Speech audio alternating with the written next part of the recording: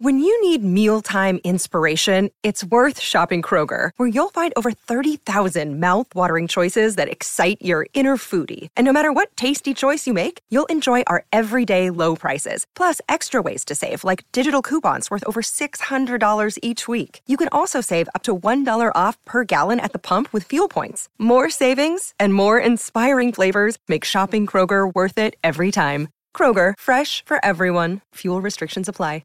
Another day is here, and you're ready for it. What to wear? Check. Breakfast, lunch, and dinner? Check. Planning for what's next and how to save for it? That's where Bank of America can help. For your financial to-dos, Bank of America has experts ready to help get you closer to your goals.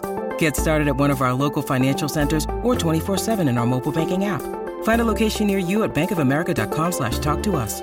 What would you like the power to do? Mobile banking requires downloading the app and is only available for select devices. Message and data rates may apply. Bank of America N.A., member FDIC.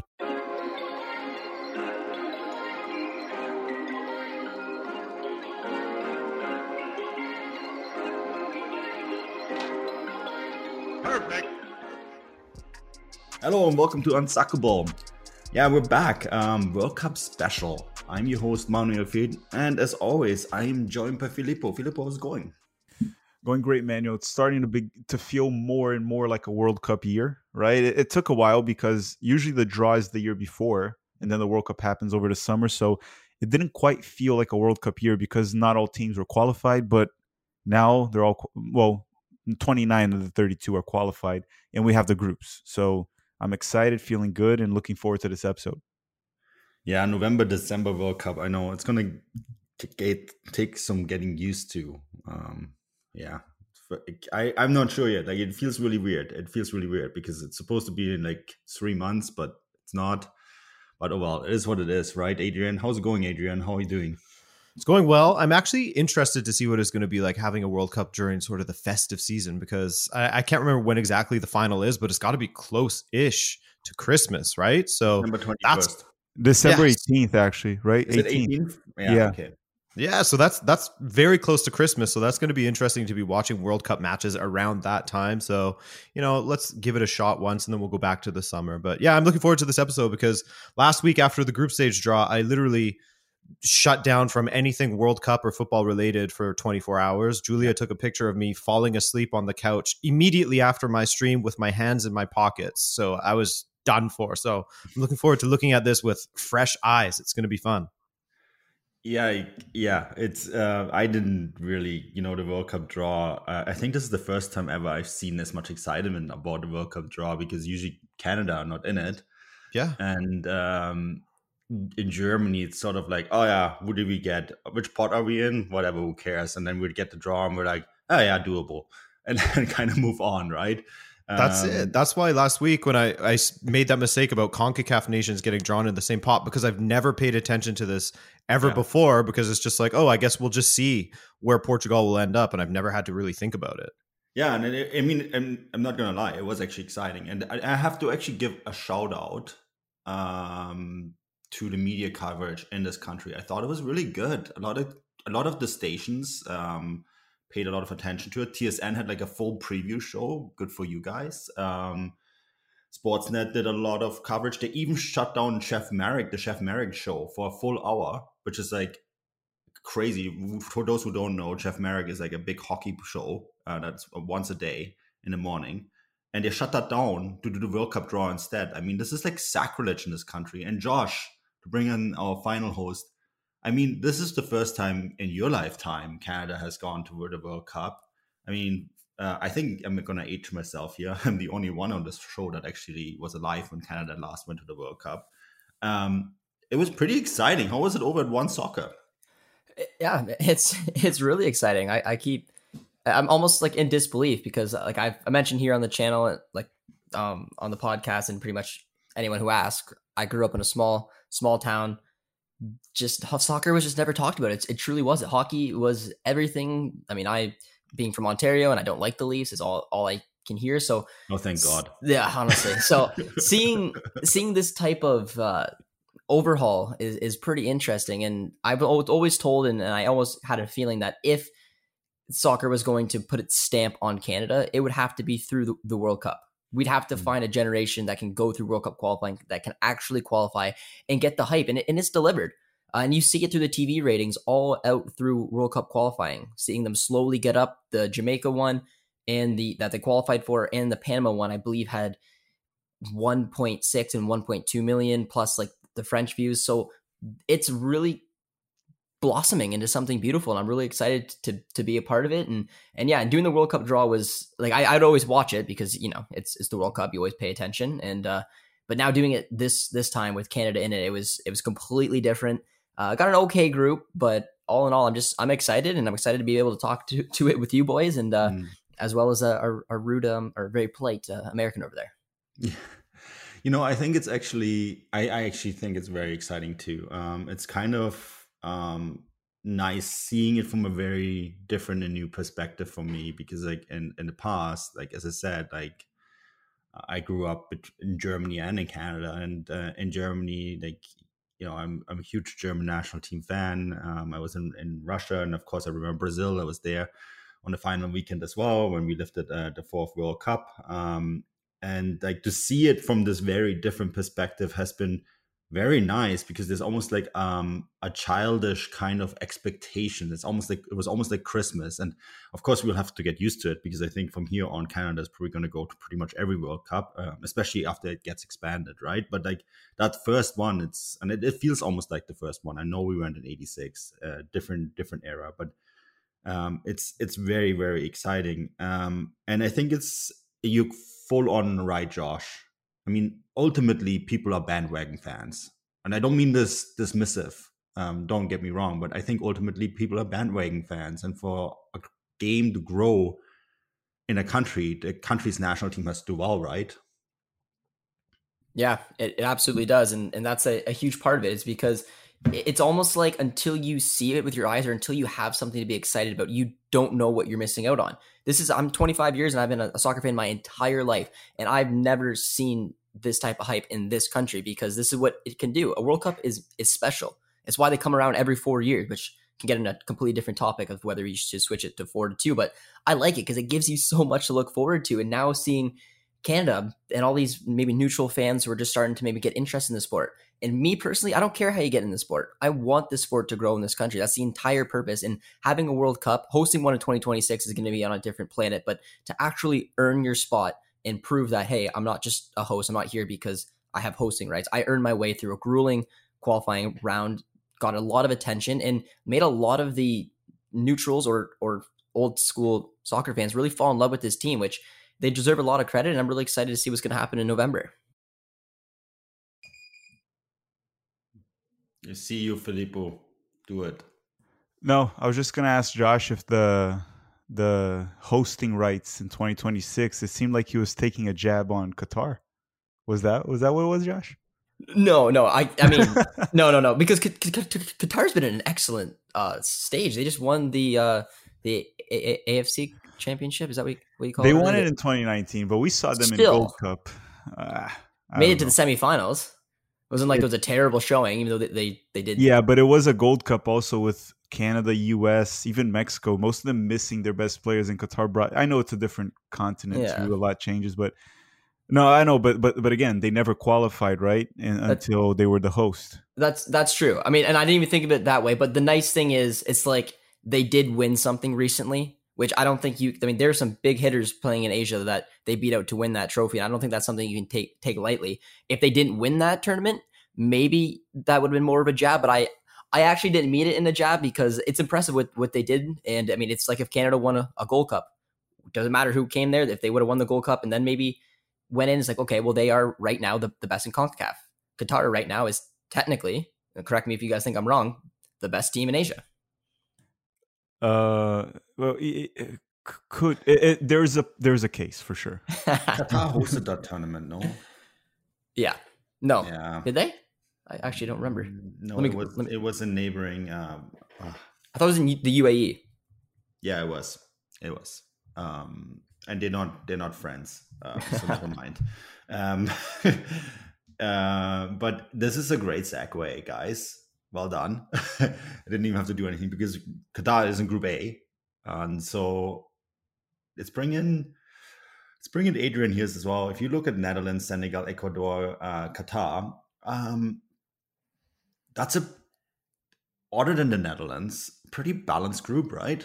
Yeah, I would think so, because as the guys pointed out, Qatar, Confederation champions, Ecuador, a very, very promising team, Senegal, Kings of Africa at the moment. And so that's going to be really, really difficult to sort of figure out who gets that second place. It's going to be an absolute dogfight for second place, it seems. Now, Ecuador is a team that I'm not as familiar with, but Filippo absolutely has been following them. And it seems like the buzz around them in South America is that they're the next sort of like young, exciting team, no?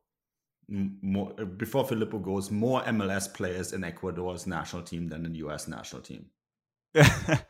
So it's true. So Ecuador is, I keep saying that they're an enigma team to me. I don't really know what to expect from them. They're going to probably be the second youngest team in this World Cup, just behind the United States. And they did win five out of their 7 wins in World Cup qualifying were at home. And yes, at times they play at Quito, which the altitude plays in their favor. They're very well coached by Gustavo Alfaro, former Boca Juniors manager, but I don't know what to expect from them. They seem to me more like a 2026 team than a 2022 team. So for this World Cup, my expectations on Ecuador are somewhat low. I don't think they're going to get out of their group. But it's a team that has they can go very hot or very cold very easily in a game. I'll tell you that. Like, they beat Colombia 6-1 in one of the games in World Cup qualifying, but then they had some very bad results as well. They qualified in 4th, which is the last spot you can in CONMEBOL besides the Interconfederate playoff. So I don't really know what to expect from Ecuador in this World Cup. I would just say probably go out in the group stage. I like that you said that it's more of a 2026 team. I think I agree with that, because a lot of that talent is kind of coming of age in 4 years, right? And there is a ton of talent in this team when you just scroll down the latest squad. It does look pretty promising. So I actually like how you said that, because I think it's probably also true for a few other countries that we're going to mention, right, Filippo? But this team will be good in 4 years. Yeah, and this will be a great experience for them. Regardless of how they do, they're going to get a little bit of the World Cup experience. And then 2026, I'm not saying they're title contenders or anything, but they can be that team that makes it to a round of 16, maybe like a Costa Rica in 2014, the quarterfinals. They can surprise a few in the next one. I just don't think right now is the time. Yeah, no, I'm 100% in agreement. I want to really quickly talk about the Netherlands as well here. And I actually have them down as one of the World Cup favorites. And I know they went through a pretty tough period, but Louis van Gaal, a coach who, Filippo, you probably don't have an as good memory, but he's a guy who I remember in between 1994 and 1996, completely dominated world football with that beautiful Ajax side, probably one of the best Ajax sides ever produced. Then went to Barcelona and was at AC Alkmaar. And then he invented, and I wrote an article for Forbes about this yesterday, and he essentially invented modern Bayern Munich, excuse me, and has revealed this week that he has been battling prostate cancer and has been undergone 25 treatments during World Cup qualifying. Guy is 70 years old, and he said prostate cancer doesn't kill people. It's usually just underlying conditions what kills people, and so I'm going to be fine. I mean, the guy is a warrior, and that makes me think Louis van Gaal is on a mission. And I don't know how you guys feel about this, but when Louis van Gaal is on a mission, and I've seen it in the past, his teams are dangerous. Anyone feel free to just chime in here and tell me I'm wrong, but I just have a really weird, after I read this, I have a really weird sense that the Netherlands is going to go really deep in this tournament. I would just add one thing. Obviously, like you said, my most recent experience with Louis van Gaal with a team of mine, which was Manchester United, didn't go as expected, because I expected it to be very successful, right? Post Sir Alex era. Now, Netherlands making a deep run wouldn't be a surprise, right? They've done it in the past. They've done it in recent history. It's not really a team that's out of the norm to make a deep run. Whether they'll win the World Cup, I definitely don't have them as even a top 3 favorites, but I really wouldn't be surprised if they made it a semifinal run. A final would surprise me with the team they currently have. I think when you look at their lineup right now, and you just think of how they did at Euro 2020, they absolutely underachieved at that point. And I think that looking at them now with more time under Van Gaal, with more experience for some of their younger players, Frankie de Jong, he went through a little bit of a difficult time at Barcelona recently, but he's come through that. And I think that players, when they face that kind of adversity, they always come out on the other side as being much better. You look at Steven Berghuis, who's doing really well at Ajax now. Memphis Depay hasn't been playing a ton at Barcelona recently, but he's shown many, many times that he can score important goals. Steven Bergwijn, even though he wasn't playing at Tottenham, I think he scored a brace against Denmark recently, and he's rapid. So they're a very, very fast, well-organized team defensively that can absolutely kill you on the counter. So I think that they're kind of almost built for tournament football in that sense, with that great defensive ability coupled with the ability to go forward really, really quickly and hurt teams. So I don't think that it's a stretch to put them as one of the favorites for this World Cup either. Yeah, Josh, you have any final thoughts, or are you ready to move on to Group B? I mean, Group A is going to be interesting. I do agree. I think Netherlands will do something, but I'm kind of, in my mind, placing them somewhere around the quarterfinal run. But Louis van Gaal showed that he can do it in the big stage. I wasn't overly convinced. I know he wasn't in charge at their Euro performance. I just think that they're one of those teams that can be a hit or miss. So depending on the type of tournament that they're in for, I think they could thrive, or I think they could disappoint. But other than that, I agree with you guys. The other three is really open. I'd have to maybe lean a little bit more towards Senegal, but I really don't think you can underestimate what is that Qatar is the home side. And I think, Manuel, might have heard it from you, only one home nation hasn't made it out of the group stage, and I think that was South Africa. And you guys, if anyone knows it off the top of their head, correct me if I'm wrong. South Africa, yeah. South Africa, yeah. So it'll be a good group, and I'm curious to see if Qatar can make it through. Yeah, it's going to be interesting. I'm looking forward to this group as well. I'm really curious to see how much Qatar is, how far Qatar is going to go in their ultimate sport washing project. Speaking of sport washing, I was in Russia in 2018, and this tournament was bashed by the UK media, absolutely destroyed until they went there, and England did well, and then all of a sudden it was this most beautiful tournament. So I think Group B and two teams in Group B are going to determine whether this is a sport washing project of Qatar is going to work out or not.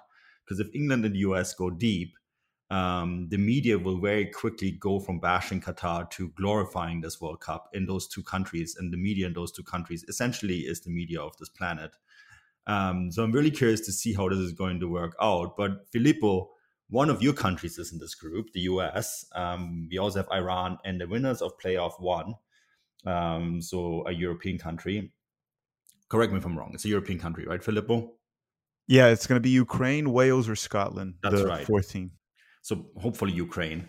What was your feeling when you got this when you saw this draw?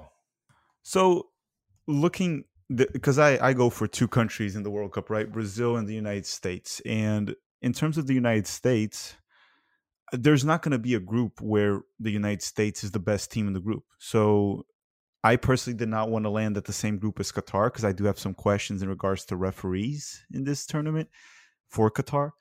So when it got England, I was actually excited for it.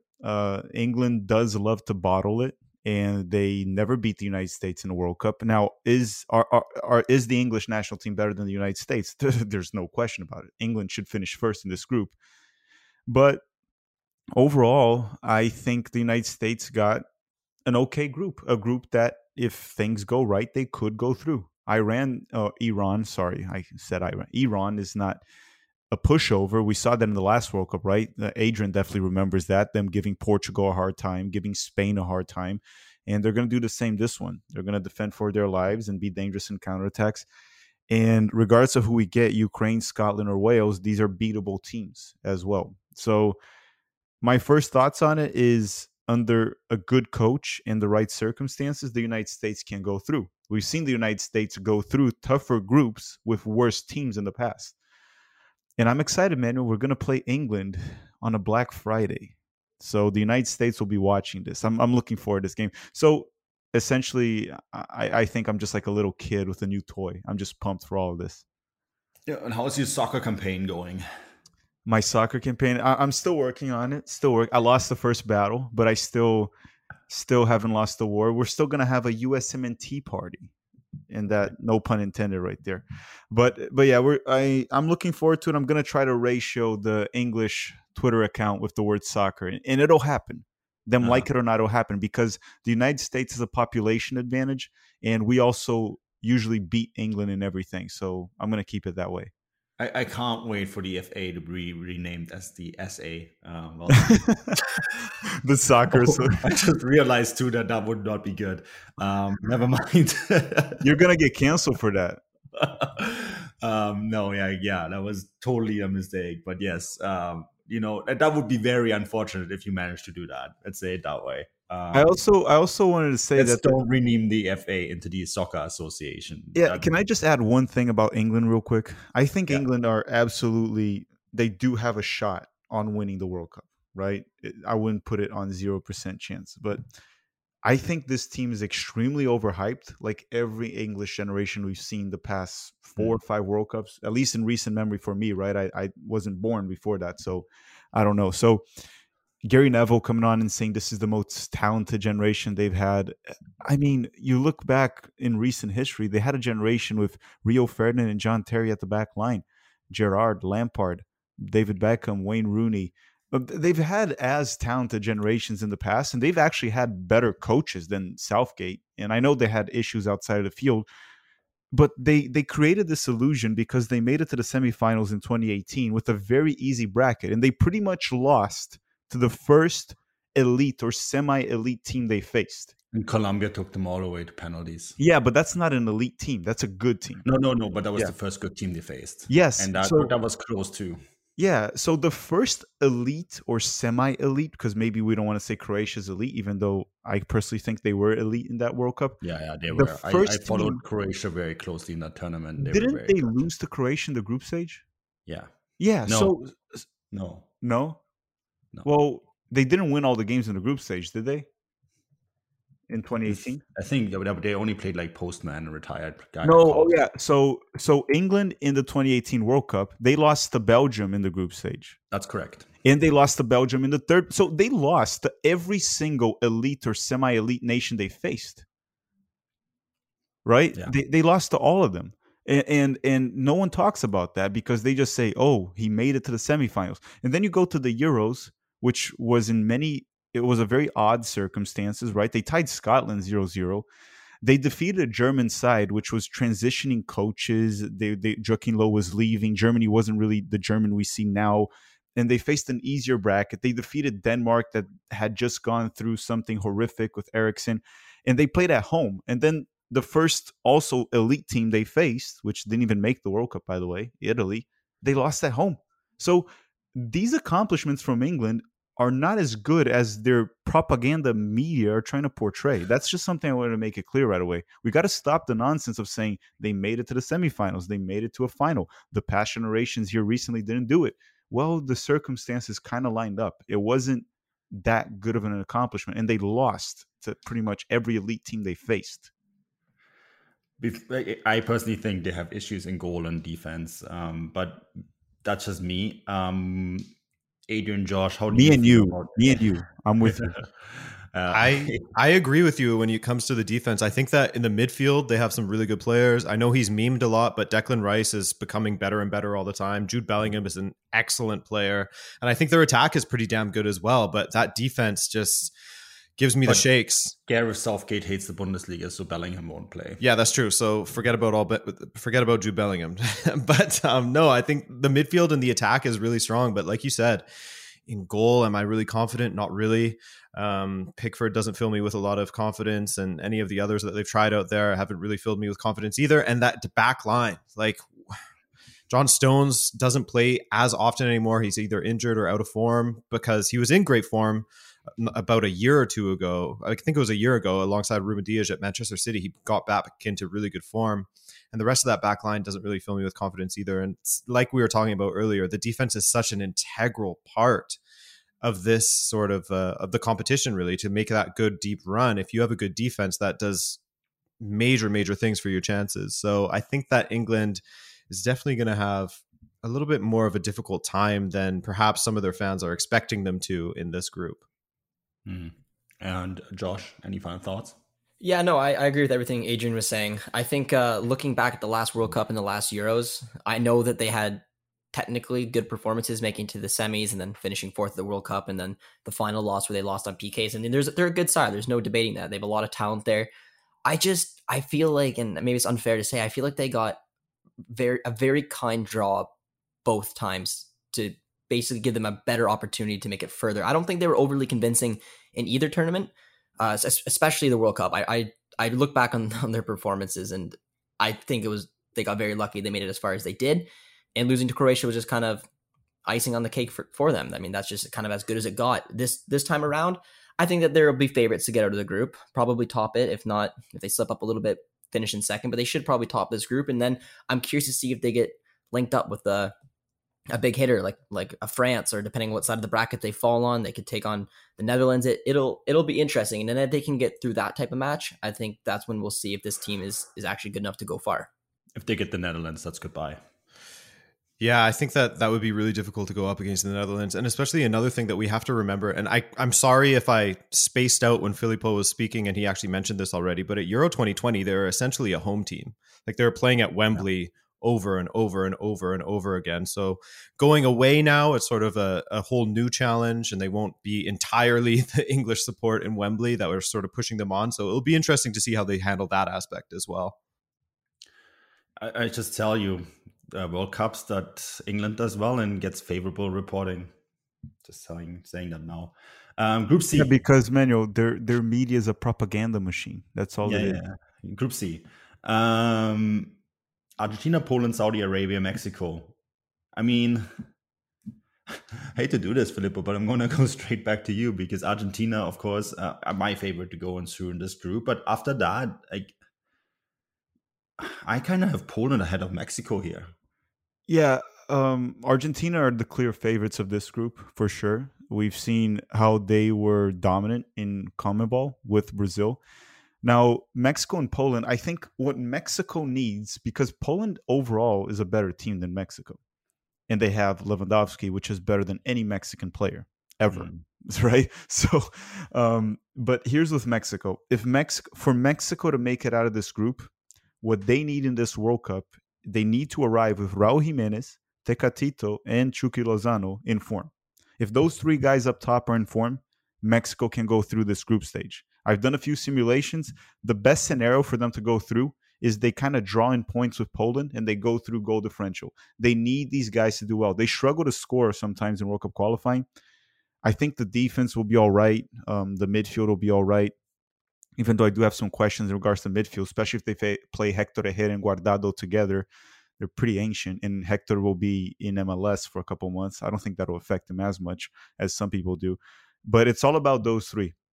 If the front three, Chucky Lozano, Tecatito, and Raul Jimenez, are in form, I think Mexico can go through. Otherwise, Poland will go through. And I don't care if Lewandowski is in form or not. He doesn't need to be in form. He's a world-class player. Him in average form, or even poor form, he can outperform most players in the world. So that's what Mexico needs to go through. Now, Argentina should be going through this group with 7 to 9 points. Okay, and I know we're not talking about Saudi Arabia, but I probably have them finishing last. I would agree with that. Sorry. I was just going to say. Just jump in. I was too slow. So just go for it. And then I will bring in Josh as well. I was just going to say on Saudi Arabia, I didn't follow the qualifiers that closely. I mean, it is impressive that they finished above Japan and Australia, but looking at their recent form, including the Arab Cup, they've only won 2 of their last 7 matches. So it's sort of tough to get a read on Saudi Arabia. And I think that it is fairly safe to say that they won't be going through. We can say that for sure. For me, the big question mark is Poland, because they got through against Sweden. And I hear that their new manager has brought a lot of positive changes to the team. So I'm looking forward to seeing how they do. And it's, for me right now, it's sort of a coin flip between them and Mexico at the moment. Go ahead, Filippo. Adrian, Filippo, you go. And then I was going to add one thing to Poland. Their Portuguese manager abandoned the team. I think it was in January, right? when they were at this, they still had the playoffs to play, and he went to go coach Flamengo down in Brazil. So that was a little iffy, but they still managed to qualify. But we haven't really seen much from them under new management. So we don't know what's up with Poland. And Mexico is a wild card at this point because, they even though they finished tied with Canada in World Cup qualifying, I mean, they couldn't beat Canada, they couldn't beat the United States throughout the entire campaign. Yeah, Josh, Mexico finished, if you just take the top 4 teams, Mexico actually finished last of when you take the head-to-head of the top 4 teams in CONCACAF. What's your take on Mexico? I mean, I kind of agree with Adrian that it's a corn flip. I'm kidding, Adrian. I just had to throw that in there. But I mean, I would probably put Saudi Arabia towards the bottom. I'd put Argentina at the top. And then I think it's fair to put Poland and Mexico as 2 very not convincing teams, to be completely honest. I think Poland's got a lot of issues. I know what Filippo was talking about Lewandowski, but I'm pretty sure he didn't score in the last major tournament, if I'm not mistaken. So we know how good of a striker he can be, but when you're basically have the supporting cast that he has at Bayern, it makes it a lot easier for him to put up those type of numbers. I still think he's special and can create something out of nothing, but he still needs that supporting cast, and I just don't know if Poland has enough of it. But on the flip side of things with Mexico, we've heard statements like this is the worst generation for Mexico for a long time. So the fact that they still technically tied with Canada at the top, but didn't do it against the big hitters in CONCACAF probably makes the Mexican supporters relatively nervous. So I could see this going either way. I can honestly see Mexico, Poland drawing each other, winning both over Saudi Arabia, losing both to Argentina, finishing 1-1-1. And then it kind of goes down to goal differential. So it'll be a very interesting one. Okay, maybe Adrian's corrected me. He said Lewandowski scored 3 at Euros. What about the last World Cup, the 2018? I'll do a little research and then we'll come back. But I thought there was a major tournament where Lewandowski did not score. So it just, that was my point, was he will need some type of cast if he wants to be able to find the back of the net. Yeah, I'm not worried about Lewandowski. Maybe the Bayern fans are worried about him right now because apparently he has some rib problems, which just slowed him down on the weekend, but pretty sure by then he'll be fine. Oh, by the way, Josh, you are right about 2018. He did not score there, but he did score at Euro 2020. So, yeah, good one, Adrian. Thanks for the background research. He's holding up science here with the things that with little stats and data, which is great. College basketball fans, join the action on the court during the biggest tournament of the year with DraftKings Sportsbook. Turn your team's victory into your own big win. New customers can bet $5 on any team to win and get $200 in free bets if they do. It's that simple. If they win, you win. If Sportsbook isn't available in your state yet, you can still join the college hoops action with DraftKings Pools. Everyone can play free pools all March long for a shot at a share of over $250,000 in prizes. Simply join a pool and answer questions like, who will make it to the next round, and who will hit the most three-pointers, then track your results. Download the DraftKings Sportsbook app now. Use promo code TBPN. Bet $5 on any college hoops team to win and get $200 in free bets if they do. If they win, you win with promo code TBPN. This week at DraftKings Sportsbook. 21 plus, restrictions apply. See show notes for details. But let's move on to Group D. And the World Cup holders are in this group together with Denmark, Tunisia, and they're going to be joined by either the UAE, Australia, or Peru. Wow, France is going to love this group. So I think Denmark too. I mean, for me, France, there's been a lot made about the World Cup curse, and we talked about that last week, right? That maybe France is going to finally break the World Cup curse that they probably set in motion in the first place. But France is a little bit of an enigma to me because they're the sort of team that obviously on paper and talent-wise, they have the best team in the world right now. They are hands down the World Cup favorite. Where it always usually goes wrong for them is the squad composition and getting the right players and getting the players to agree with each other. This is sort of what hurt them at Euro 2020 when Mbappe and Benzema had some issues. Obviously, Benzema came out with a big interview and he said, can't wait when Mbappe joins us at Real Madrid. That was a bit of a bombshell that dropped yesterday. But I mean, ultimately, it really does come down to Didier Deschamps finding the right chemistry in a really highly talented group. And I think that's really what it comes down to. If France find that chemistry, I think they could be the first country to defend the World Cup, since Brazil has done it in 58-62, right? So yeah, anyone want to chime in here on France? Because like I personally think, Adrian, maybe I bring you, or Filippo, you bring you in first, and then Adrian and Josh. But France for me is the World Cup favorite, unless they mess it up for themselves. They are definitely one of the World Cup favorites, and I highly doubt they're gonna deal with the champions curse. I don't see them dropping in the group stage. The one thing to talk about France was in 2018, they knew how to use their offense in transition very well, right? They benefited a lot. I'm not going to call them transition merchants because they had a lot more than just that, right? They have talent in every single position in depth, right? But it seemed like a lot of the nations figured out a way to deal with their transition game. And that slowed down France a little bit. Now, they are adding Karim Benzema back, a player they didn't have in 2018, possibly a top 3 best center forward in the world. He's in form, having one heck of a season for Real Madrid. They're definitely one of the favorites. And on paper, yes, if we look only on paper, they're probably the deepest squad in this World Cup right now. And I think also in the past, a lot of the times the champions curse, the team would win the World Cup with a lot of their players in their prime. And then they would deal with the champions curse on the next edition because you would have that expectation of them winning again and they would just drop in the group stage. That happened many times. But that French team that won in 2018, they were not in their prime. They were actually pretty young, right? And if anything, this team on paper is even stronger than the 2018 side. Now, that doesn't mean anything when the game starts. They could still lose. But this is a team that's probably stronger than the 2018 version. But I'm going to disagree with you here, though. Germany in 2014 was very young, too. Were they very young? Mm-hmm. Well, didn't you guys not have... All the main players hit the prime in 2018. Well, 2018, you didn't have Schweinsteiger, which was one of your best players in 2014. Matt Hummels, was he in his prime or was he old? He was kind of old already. No, Mats Hummels is still not old. You lost Philipp Lahm and Schweinsteiger, which were key players for that squad. But it's not, I mean, Schweinsteiger and Philipp Lahm, the impact they have in that team is absurd, right?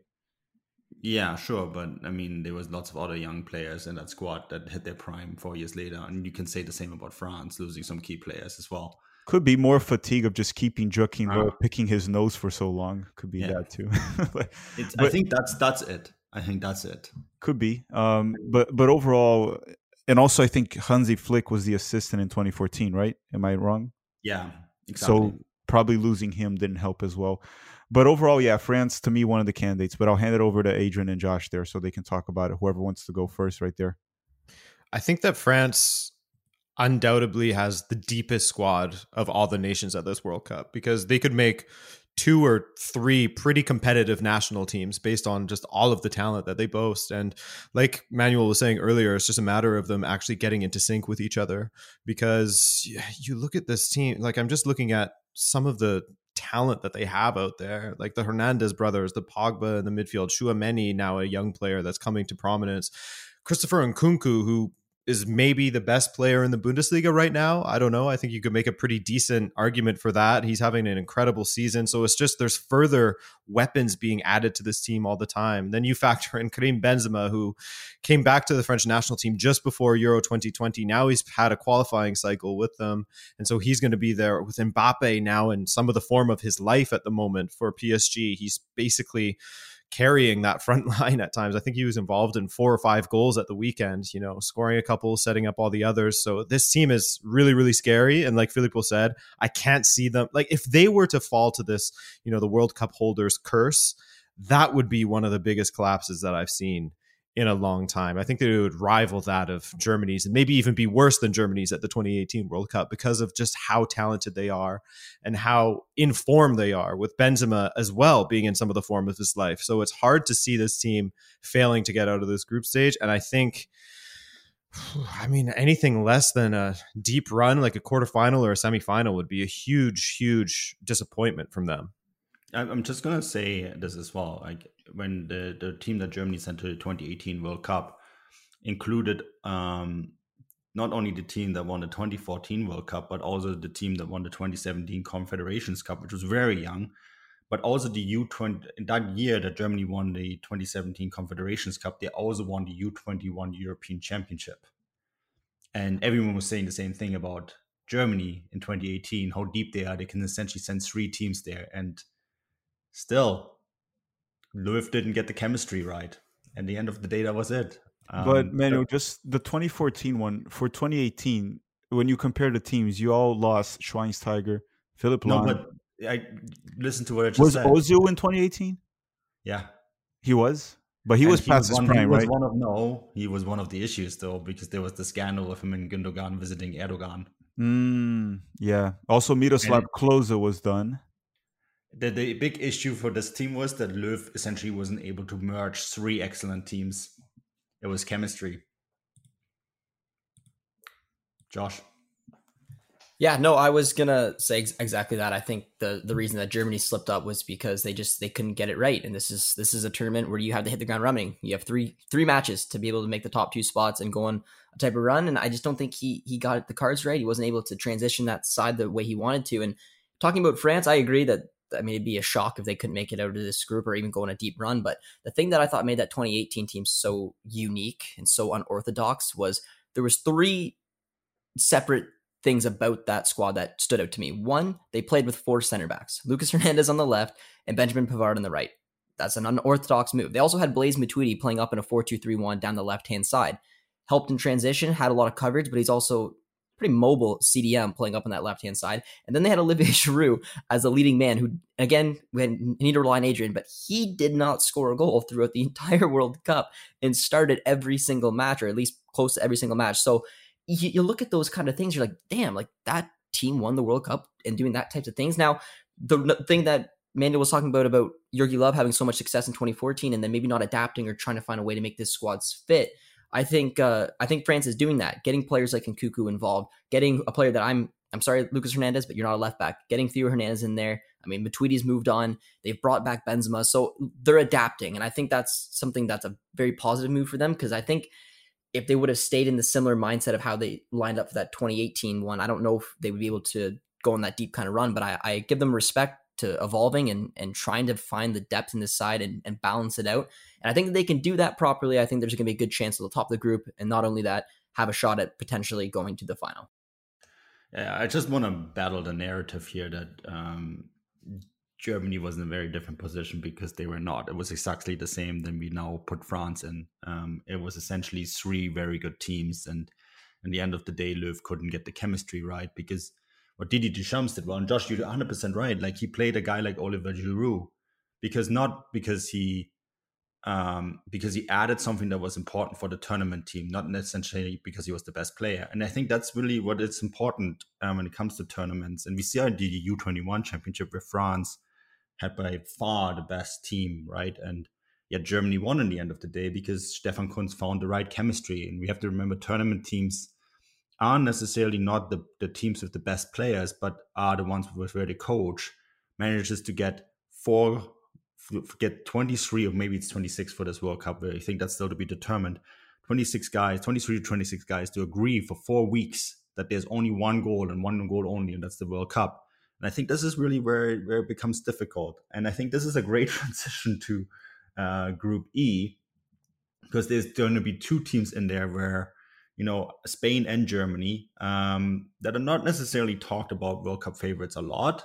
But I think in Hansi Flick, Germany maybe have the coach that knows the best of all the coaches at the World Cup, not named Didier Deschamps, how to win a World Cup, simply because he was a big part of this Joachim Löw project that got Germany across the line in 2014.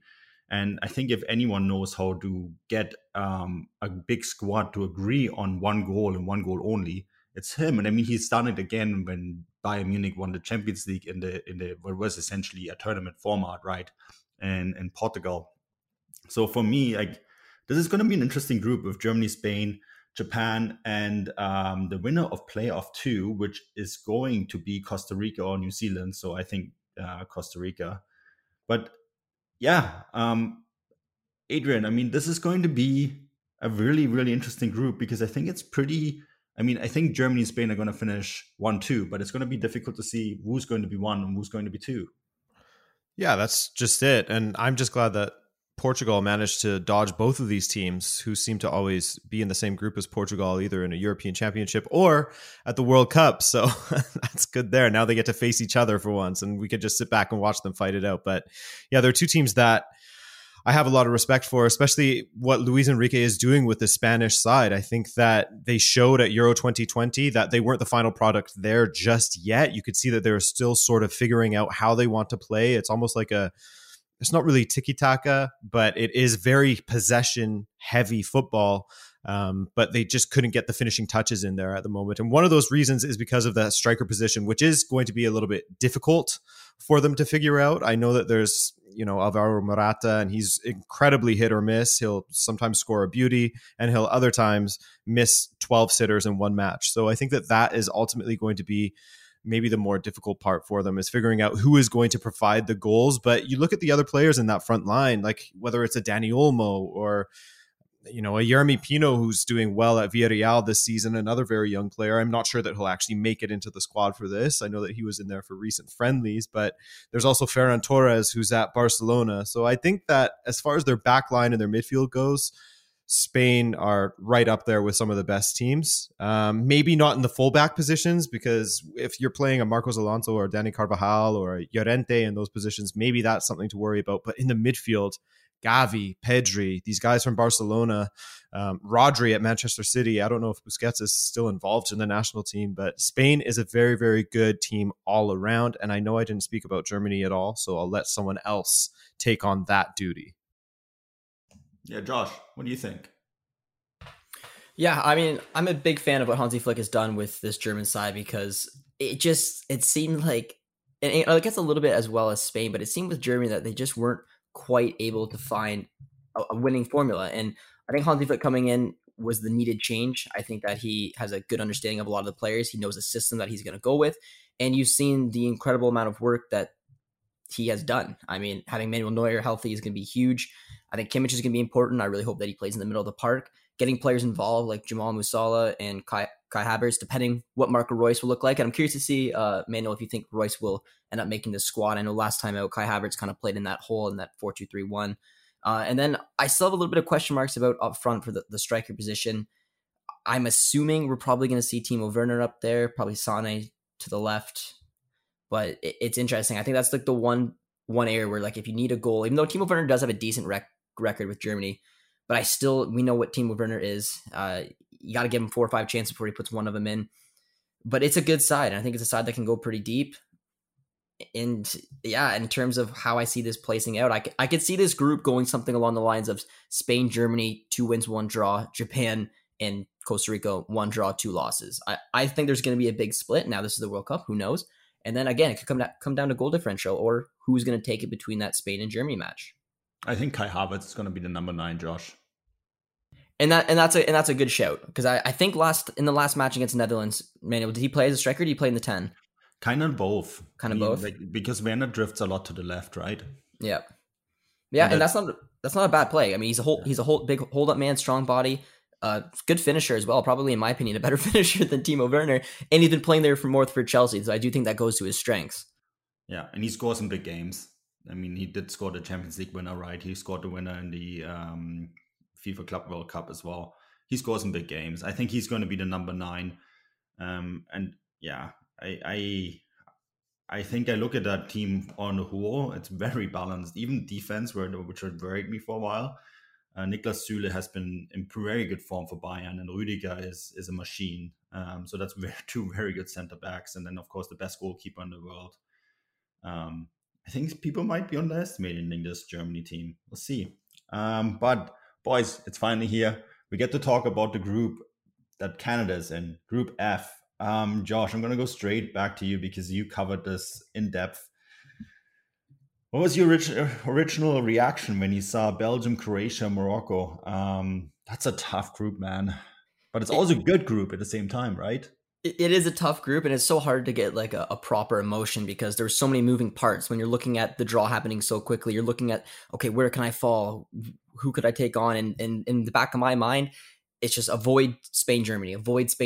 And then we did. So it's kind of was a bit of a relief. And then you sit down for a second, you're like, wait, that team was in the finals. That team got third, and Morocco is an incredibly talented team as well. So didn't fill me with a ton of confidence. However, I think this is just more than anything an experience and a good opportunity for Canada. I want to see what they can do against some of the big hitters. Croatia, Belgium, Morocco, yes, in my opinion, they were two of the three best teams in the last World Cup, but I do think they've changed a lot. I think that Belgium obviously lost a generational talent, and I know he's not retired, but Eden Hazard is not Eden Hazard anymore. It's a different team. I think they play a different type of way. I think a little vulnerable at the back, and if you have pace, which Canada absolutely does with Buchanan and Davies, I think that they can put that aging back line into a little bit of threat. And I'm not saying that they're gonna top this group or win or anything, but same kind of goes as Croatia. I mean, again, you can't get rid of the quality of this Croatian side and all the amazing players that they had and the incredible run they did. But again, they are aging. And maybe an energized midfield of Canada, as long as they get put up in a tactical way, can maybe go toe-to-toe with them. But more than anything, I'm just excited, and I hope Canada can at least fight for that second spot. Morocco's tricky too. You can't take anything away from them. So I don't know how to really predict this. I want to see Canada go in there with the urgency and going toe-to-toe with these type of countries and see what happens. Yeah, I think one thing that, like, this Belgium team, I'm kind of done with all of the hype around this Belgium team. And I think that it has died down a lot because it really does feel like they're sort of coming towards the end of a cycle from that golden generation. Like, of course, Kevin De Bruyne is still a ridiculous talent. But when you look at the rest of the team and you look at sort of the generation that's coming up behind them, they really aren't at that same level that they had before when they had, Alderweireld and Vertonghen and Kevin De Bruyne and Lukaku all sort of in their prime, playing incredibly well at the club level and at the international level, and somehow mysteriously made them the top team in the world for years, judging by the FIFA rankings. But this team sort of feels like they are, I don't want to say fizzling out, and that will probably come back to bite me in the ass if I say that. But when you look at the results recently as well, even in qualifying, yes, they did well. But you look at the Nations League tournament, which I know we don't really care about it, but they lost to France, then they lost to Italy. They also lost to Italy in Euro 2020. So when they come up against these really big teams, they have been sort of stumbling lately. And I'm not saying that we should underestimate them, because ultimately they still are on paper the strongest team in this group. But I just feel like with a well-organized side, which is something that Canada definitely has, because look, at the international level, a lot of times it feels like a manager is just sort of picking the best 11 and then sending them out there to play at their strengths. And Canada isn't really like that. They're unique in that sense, in that they do have a very strong manager in comparison to other international teams. And I think that they organize them well, and Herdman will put the work in to prepare the team well. And Alphonso Davies spoke recently of how he makes them believe that they can beat anyone. So who knows? If we see the Belgium that has stumbled against Italy and has stumbled against top teams in the past, and they aren't quite in form, then maybe Canada could steal a draw or something like that. And then it goes up against Morocco and Croatia. Like Josh said, Croatia's aging a little bit, but they have that X factor with top talents, top international talents like Modric, Perisic, etc. It's hard to say. I want to see Canada go through and sneak through in second, but it's going to take close to perfection at this point. I just want to give a non-biased opinion on Canada. Even though you guys think it's not going to be a non-biased opinion, being completely honest, I say about Canada the same thing I said about Ecuador. I think Canada is more of a 2026 team than a 2022 team. They're not going to be a pushover in this World Cup, which is already outstanding for Canadian soccer. I don't see them going through this group. I think they will stay ahead of Morocco. Apparently, Ziyech has some issues with the coach, and he'll probably not be. I think that'll play a big role. But again, I don't think they're going to go through a Belgium or Croatian side with plenty of international experience, world-class players, and it will take a lot from Canada to get one of those teams out. I think Canada will finish in third place in this group, being completely honest, and it'll be a good experience for a lot of these guys, some of them that are very young, like Alphonso Davies is very young. Jonathan David is still very young. Eustáquio will be in his prime in the next World Cup, and many other players. Tajon Buchanan is very young. I think it's more about 2026. Regardless, qualifying was massive for Canada in the country, and for them to get this experience of being in the World Cup before being at the World Cup, they're going to be part host. I agree with you, Filippo. I actually thought the same thing for Canada, it was all about getting to this tournament, and everything from here on is a bonus. And I know a lot of people don't want to hear that, but it's not just that this is a 2026 team, and I understand what you mean, and I agree with it. But it's also very, very, we've seen this in the past with countries that have come in with lots of talent and have been at a tournament for the first time, or for the first time in a long time, and get drawn into a group like that. And then you, for the first time in your life, you face someone like Croatia, or you face someone like Belgium. And Croatia, people look at this team and they're like, oh yeah, they're old and they're slow and all that. Like, I covered Croatia very closely at the 2018 World Cup. They beat England. Mandzukic scored that goal against England with a torn ligament in his knee. And this is just what Croatian football is all about. They go above and beyond their capabilities because they are a country that fight unbelievably hard to get far in tournaments. This is a very, very difficult team. And I don't care that Modric is 36. He's a starter for Real Madrid, right? And you look at the guy like Kramaric, who was the top scorer at his team, Hoffenheim. You look at Guardiola, who was one of the most talented center backs on the planet. This is a team that's still very difficult to beat. And Canada hasn't faced a team like that ever in a competitive fixture. And that's going to be a very big wake-up call, I think. And I think people in this country have to realize that everything from here on out is a bonus. And that doesn't mean it's written in stone that Canada will go out. But I think we have to realize that this was just a step to 2026. And this is going to be incredibly hard against teams that are seasoned veterans and know this competition inside out. And this is true for both Belgium and Croatia, but also Morocco, who got punished pretty hard in the Russia 2018 World Cup with like a controversial VAR call, right? I think this is going to be very hard. That's just my final take from it. Filippo, we have two more groups here, guys. This is going to be a long podcast, but I think that's fine when considering that we're previewing this entire tournament. Filippo, I'm going to go straight to you, to your group: Switzerland, Cameroon, Serbia, Brazil. Speaking about tough opponents and difficult teams to play against, I put Serbia into exactly that same category as Croatia.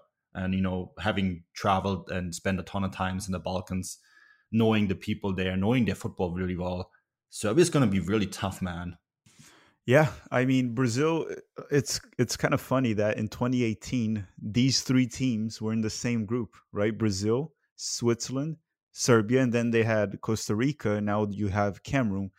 And Cameroon in particular is looking like they might be one of the weakest African sides to make it to this tournament. So not trying to count them out, but counting them out and putting Brazil, Serbia, and Switzerland as the top three teams in this group, it's going to be interesting. Because the last World Cup, Serbia definitely improved. They're better than the last World Cup. I also do think Brazil's team for this World Cup is looking better than the past one. More experienced. I think, Filippo, to use your terms, Serbia in 2018 was a 2022 team.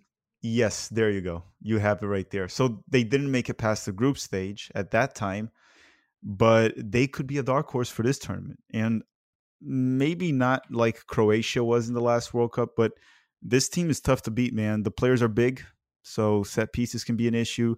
I think Savic is a great midfielder, Vlahovic up top, and then you got Jovic as an option off the bench. Mitrovic that has, what does he have in the championship? 30 goals, 40 goals? Probably going to play in the Premier League next season and do fine. So this is a tough group to go through. With that said, I think Switzerland this time might be the team to get knocked out.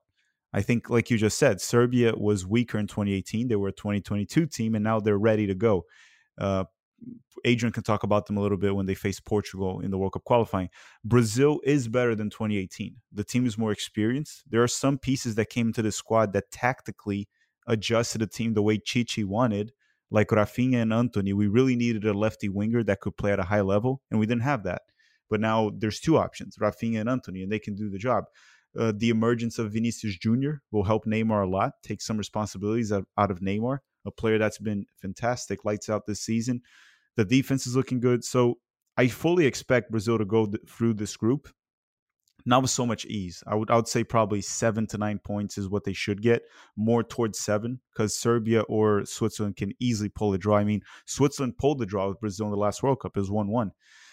So it'll be a fun group to watch. I think a lot of people underestimate what Switzerland and Serbia do. And if Brazil doesn't take this group seriously, they'll be in trouble. They have to take these games very seriously. It's going to be a very tough group. Brazil has had easier groups in the past. This one's not an easy group. I think this is the group of death. Maybe. Not in terms of glamour, right? It's not like World Cup champions. This could be one where a favorite goes out, Filippo. It could be. Like I said, if Brazil doesn't take this seriously, Switzerland and Serbia can cause them. Serbia can beat Brazil if Brazil messes around. I think Switzerland will have a harder time beating Brazil. They're more of a pull a draw against Brazil type of team. But if Brazil doesn't take Serbia seriously, they'll lose this game.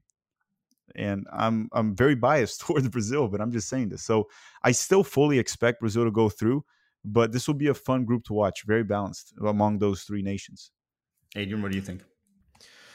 Yeah, I mean, with respect to Cameroon, I watched that second leg of their qualifier against Algeria, and it was, if you think of that Benfica versus Ajax second leg, where Benfica was just sitting back and just getting dominated, it was like that, but times 10, because Algeria was hitting the post. Onana was having to make incredible saves the entire time. Like, it was really, really brutal. It was the definition of a smash and grab, that one. So that was I mean, I don't want to say that they're guaranteed in fourth, but I do just feel like Switzerland and Serbia are so annoying to play against. And since Dragan Stojkovic took over for Serbia, they went undefeated in qualifying and finished above Portugal, as everyone knows. But there is a little bit of an asterisk next to that because Ronaldo had that goal that went in, but there was no VAR at the time in European qualifiers and apparently no goal line technology. So it didn't count as a goal. So that would have been a win for Portugal, but still very well organized, very difficult, and very talented, with Milinkovic-Savic in the midfield, Vlahovic in the attack. They have a very good Tadic as well. They have a very good attack. Switzerland, we all know what they did at Euro 2020 against France. So it's definitely going to be the group that I'm going to be watching third most, I guess I'll say, because I'll be watching Canada and Portugal's group, but I'll be keeping an eye on this one because just of how interesting it is. And obviously because Portugal could be facing one of the teams from this group as well. Oh man, Kostic and Vlahovic together. Whew. That's going to be 100 miles an hour. I worry about Brazil. I think this could be the one to go out there early on. No, we'll see. That's not happening. Yeah, they might struggle. They're going through. I'll be surprised. This is my early prediction. Brazil to go out in the group stage. You're afraid of facing them in the quarterfinals, Germany. No, actually that'd be nice. But Group H with Portugal, Adrian. That's on paper not a bad draw because Uruguay is not the powerhouse it used to be. Ghana, not the Ghana that it used to be either. And South Korea, we kind of don't know that much about them other than Son and Hwang. You must have been really happy about this group.